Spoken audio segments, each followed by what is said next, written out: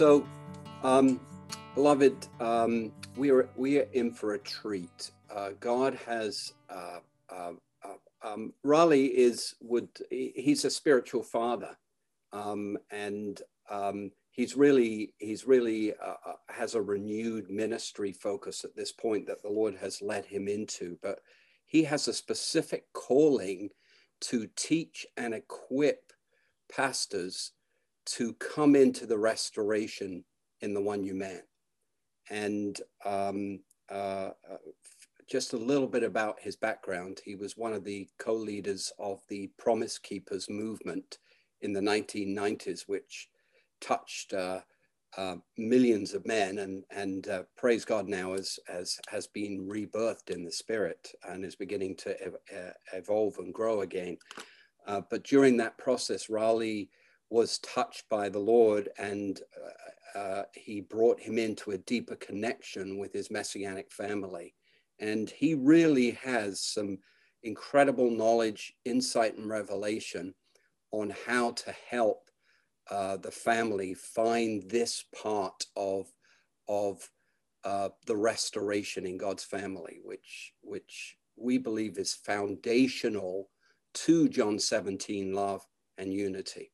So without further ado, it's always a pleasure. Raleigh, I want to hand over to you, and please share your heart with us.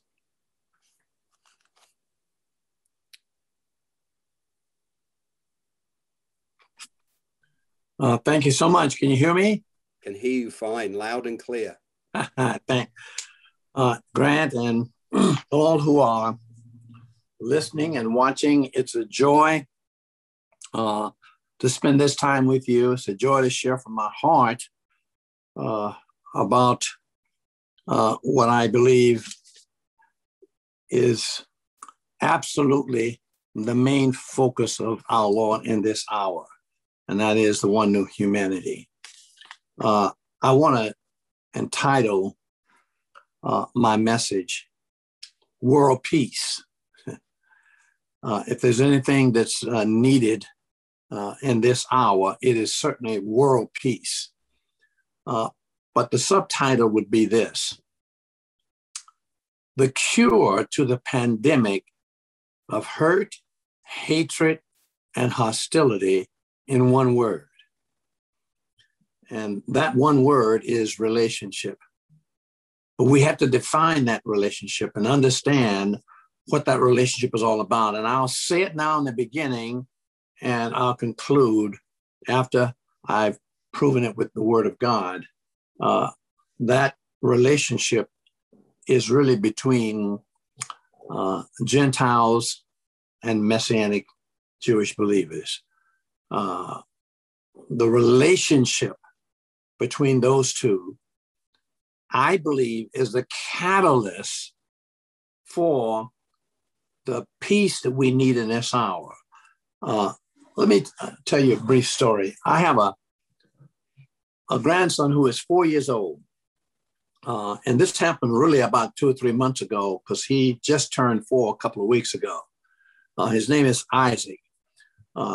Isaac is quite a little character. My wife and I were standing in the kitchen, and we were babysitting Isaac, and he was at our home. And we were talking to each other in the kitchen, and we were like nose to nose, and we had a difference of opinion. Now, we weren't angry, and we weren't really fussing in our own mind, but we were really going back and forth with this disagreement, back and forth, back and forth. And all of a sudden, imagine this, right in between the two of us was little 4-year-old Isaac. And he said, guys, calm down, calm down. And we stopped and looked at him. He said, hold your hands out like this. We held our hands out. Take a deep breath. We took a deep breath. He said, now let it out. Okay, now do it again. Hold your hands up. Take a deep breath. Now let it out. He said, now you got it. And so he said, fist pump, thumb touch, high five. Now, my young 4-year-old grandson thought that my wife and I were fussing, and he didn't like it. And he stepped in, and when he responded like he did, we obeyed what he said. We stopped. We looked at him. We held our hand. We took a deep breath. and we calm down.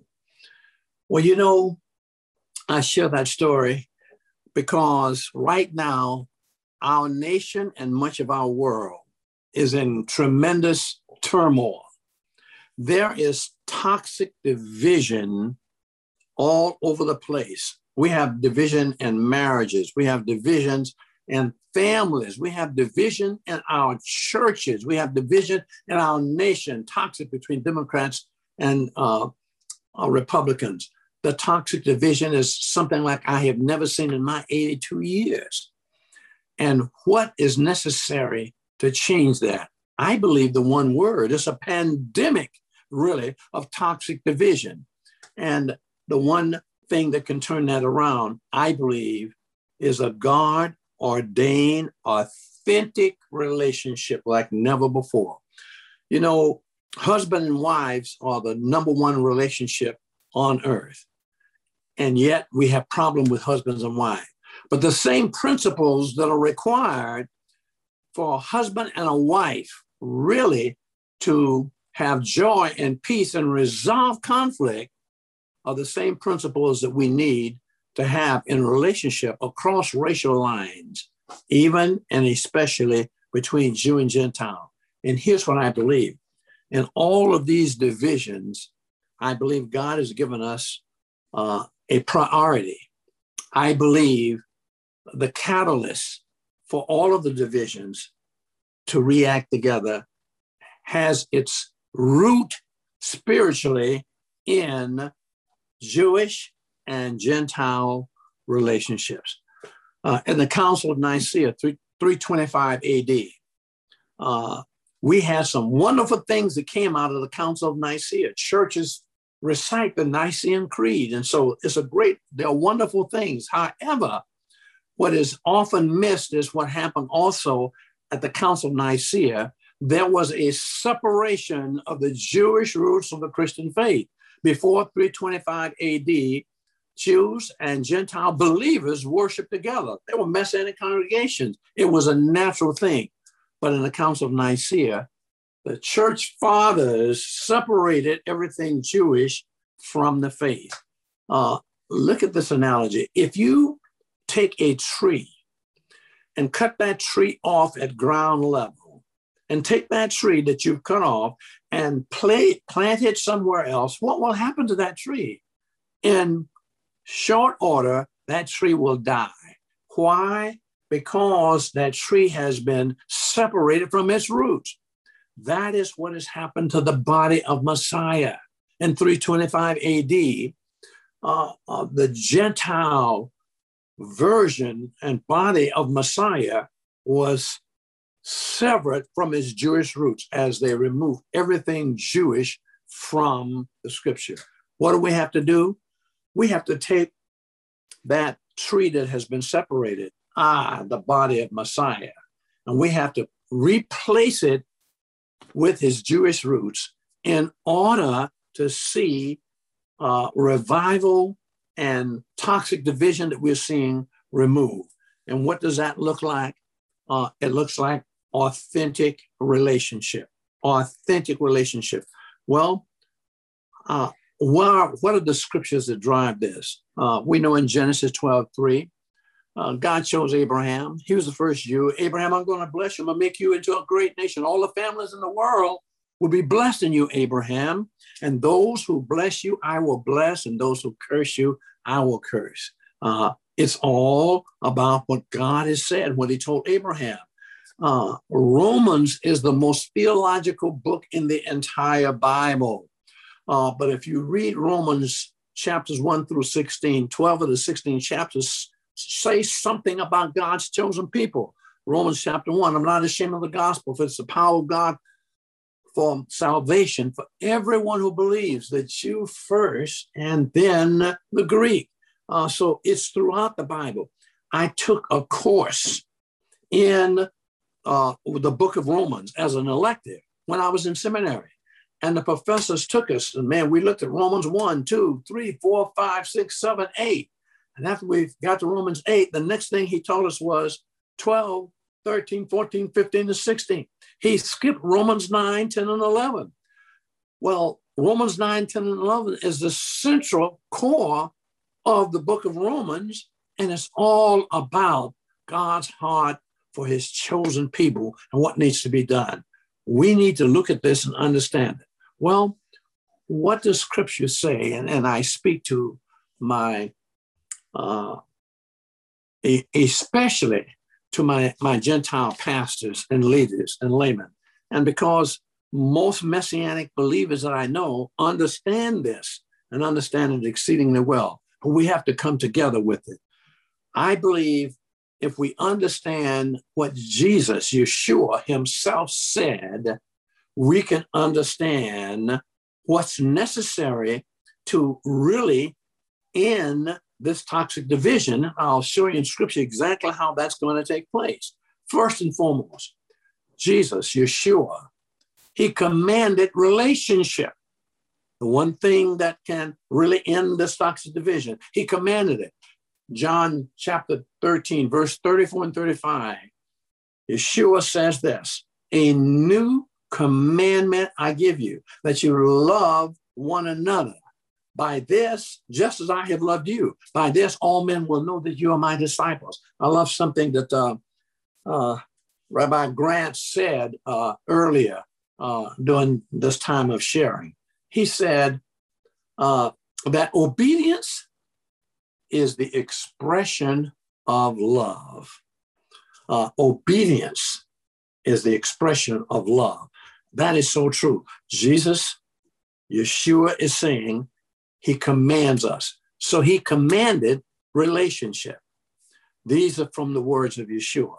Let's go again to John chapter 17. He prays, Yeshua prays the entire chapter. The central part of what he's praying about comes out in two verses, verses 20 and verse 21 in John 17, where Yeshua prays, Father, I do not pray for these alone, but for those also who believe in me through their word. These are his Jewish apostles. He says, I'm not just praying for my posse, but I'm praying also for everyone who will ultimately believe in me through the word, the gospel was preached by my posse, that they, and that's those. And I'm praying that these and those who believe in me will be one. Now, he goes on to say what that oneness looks like. Father, just as I knew you and me and then us. He gives as an example of this oneness, the Trinity. He's saying basically in his prayer that the same authentic relationship between God the Father, God the Son, God the Holy Spirit, I want that dynamic and authenticity in a relationship between Jewish believers and non-Jewish believers, these and those, that they would be one. Now watch this, that the world may believe that you sent me. Jesus in his prayer is saying that if we get that authentic relationship between Jewish believers and Gentile believers, and they come together as one, the unbelieving world, both the Jew and Gentile, will see those relationships and catalytically be impacted to believe that Yeshua is the sent Messiah. Brothers and sisters, that results to me as the greatest harvest the world has ever seen. So Yeshua, by his word, commanded relationship oneness. In his prayer, he prayed for relationship oneness and specifies it is between these and those, Jew and Gentile, so that the world might believe that he's the sent one. But that's not all he did. This Yeshua also went to Calvary, to the cross, and he died for relationship and oneness between Jewish believers and Gentile believers. How do we say it? Ephesians chapter 2, verse 14. He is our peace. Yeshua is our peace. He is the Prince of Peace. He is Shalom. He's the Prince of Shalom. Yeshua is our Shalom, who broke down the barrier of the dividing wall of hostility between the two groups. The Bible only puts all mankind in two categories, Jewish and non-Jewish, Jewish and Gentile. He says that in himself, his work on the cross, he destroyed the hostility that existed between Jewish and Gentile believers, so that in himself, his work on the cross, that he might make the two into one new humanity, thus establishing peace. Now, it's important to understand this. We know that when he went to the cross, he also died to destroy the hostility between man and God, between human man and Adonai. He destroyed that hostility. That results in regeneration so that we can have, watch it, that one word, relationship with Adonai through his son, Yeshua, and the work on the cross. So that's the first primary purpose for the cross and the work on the cross. But the second purpose was to destroy the hostility that exists between Jewish and non-Jewish believers, so that in himself and his work on the cross, he might make the two into one new humanity, thus establishing peace. Watch that priority. This one new humanity, authentic relationships between Jewish and Gentile believers will result in peace. That's in verse 15 in the second chapter of Ephesians. The definition of peace in verse 15 in Ephesians chapter 2 is this: a state of national tranquility. You got to hear me. I said earlier, my title is War of Peace. I said the pandemic can be resolved or cured by one word, and that's relationship. Here's where it is promised, a promise of Adonai. If we understand him, Jewish believers in the Messiah, Gentile believers in the Messiah, if we come together as one new humanity in massive formations, then the promise of Adonai is that coming together, he will create a state of national tranquility. We need that in America. We need that around the world like never, ever before.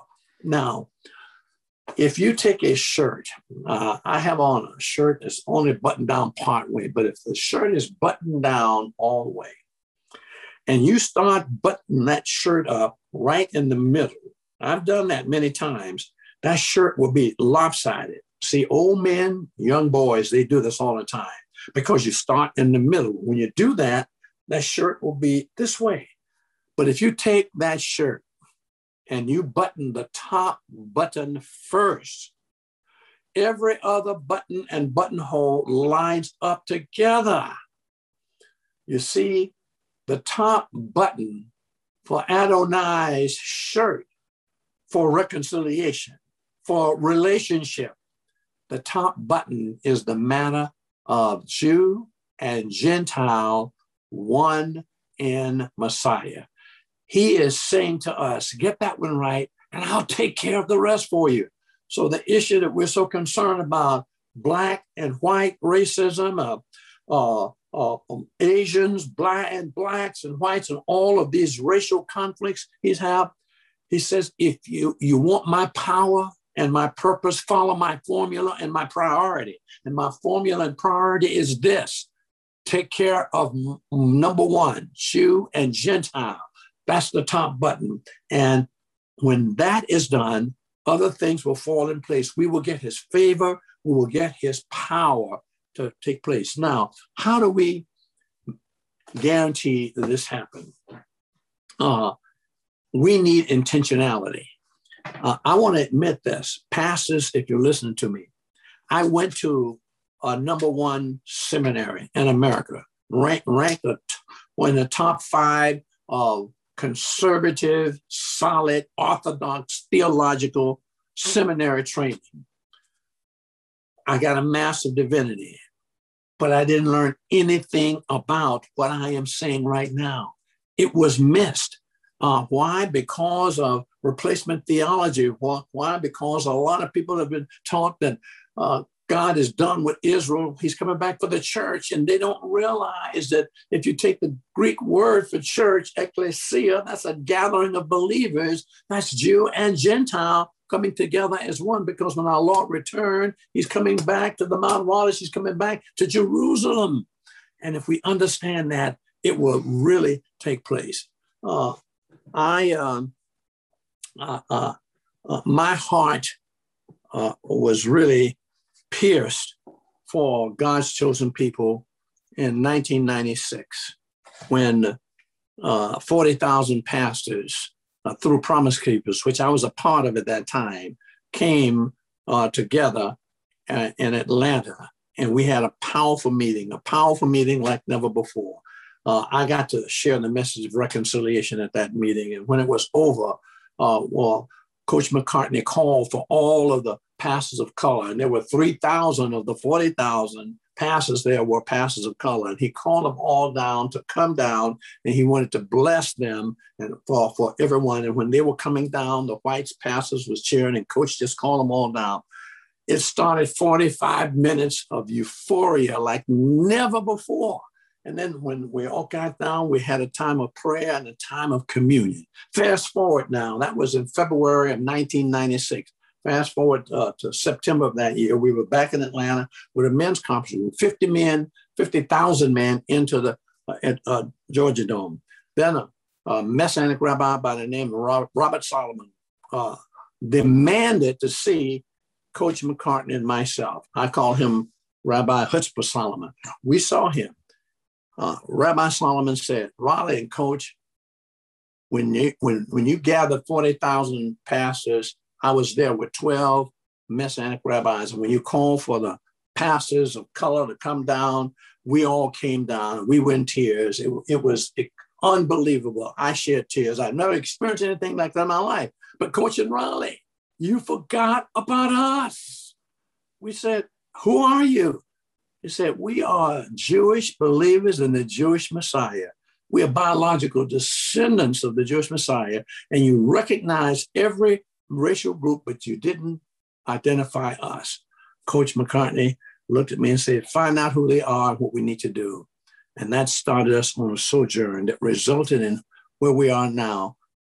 It is incumbent. It is mandatory. We have to come together like never before.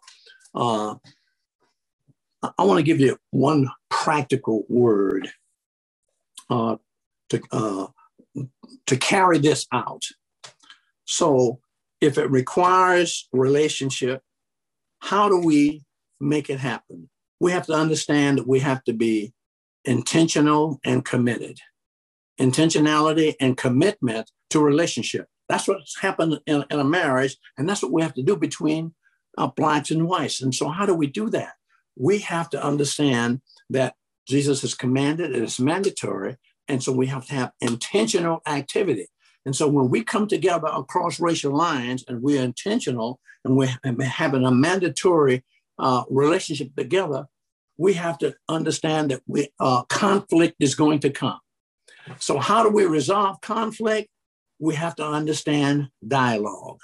Dialogue, listen to this, Ruel Howe, Ruel Howe, says this, dialogue is necessary to take place. He calls it the miracle of dialogue.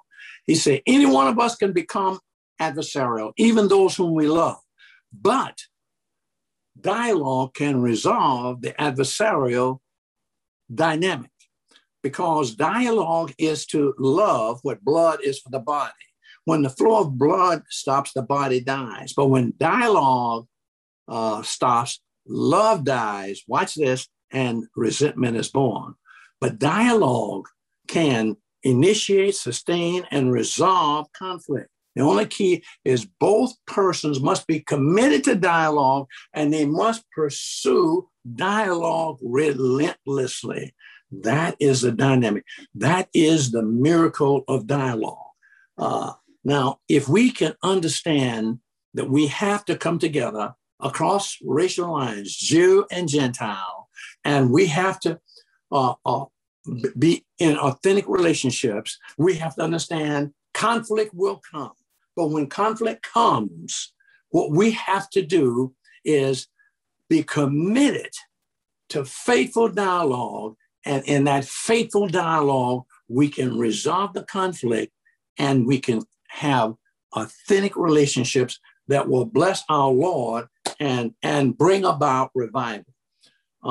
Martin Luther King, his movement was phenomenal, but it didn't become world gripping and gripping throughout America until Jewish people became a part of it. Now, what I mean by that, during the civil rights movement of Martin Luther King, 3 young adults were murdered in Mississippi.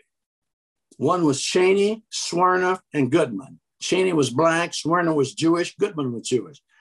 When those 2 Jewish and that African-American young adults were murdered, it gripped the nation, but it also brought Jewish men and women to embrace Martin Luther King and his movement.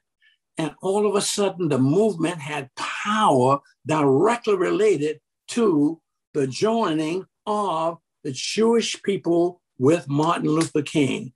It made a difference when they crossed Edmund Pettus Bridge. The first time they couldn't do it, but the second time they had about 25% of them were white and 70% of the white people were Jewish. They went across the line. Jewish people joined Martin Luther King. When Martin Luther King gave his great message, I have a dream, the person who spoke before him was Rabbi Swerner, the father of the one who was murdered. Many people don't know that dynamic. It's great. When African Americans and Jewish people come together, something powerful has happened. NAACP was started with 4 Blacks and 2 Jewish people, and the chairman of the NAACP for the first 25 years of his existence was Jewish. We came together like nobody's business. So here's what I want to do as I wrap this up. My challenge to pastors, to lay men and women, to brothers and sisters in the Lord. If we understand the heart of God, the command of Jesus Christ, and the prayer of our Lord, and the death of our Lord, and the priority focused on the most important relationship earthly that is going to stop this pandemic of division, we have to understand that Jewish believers and Gentile believers must come together in a dynamic of one new man relationships. And I want to see African Americans right at the front of the line doing this because it will make a difference. One new humanity, one faith, one love, one God, one spirit, one body, and one new humanity. If we understand it and we live it and follow it out, we can change the world and bring peace to this current pandemic of hate, hatred, and hostility with one single word: relationship between Jewish and Gentile believers, the one new humanity. Amen.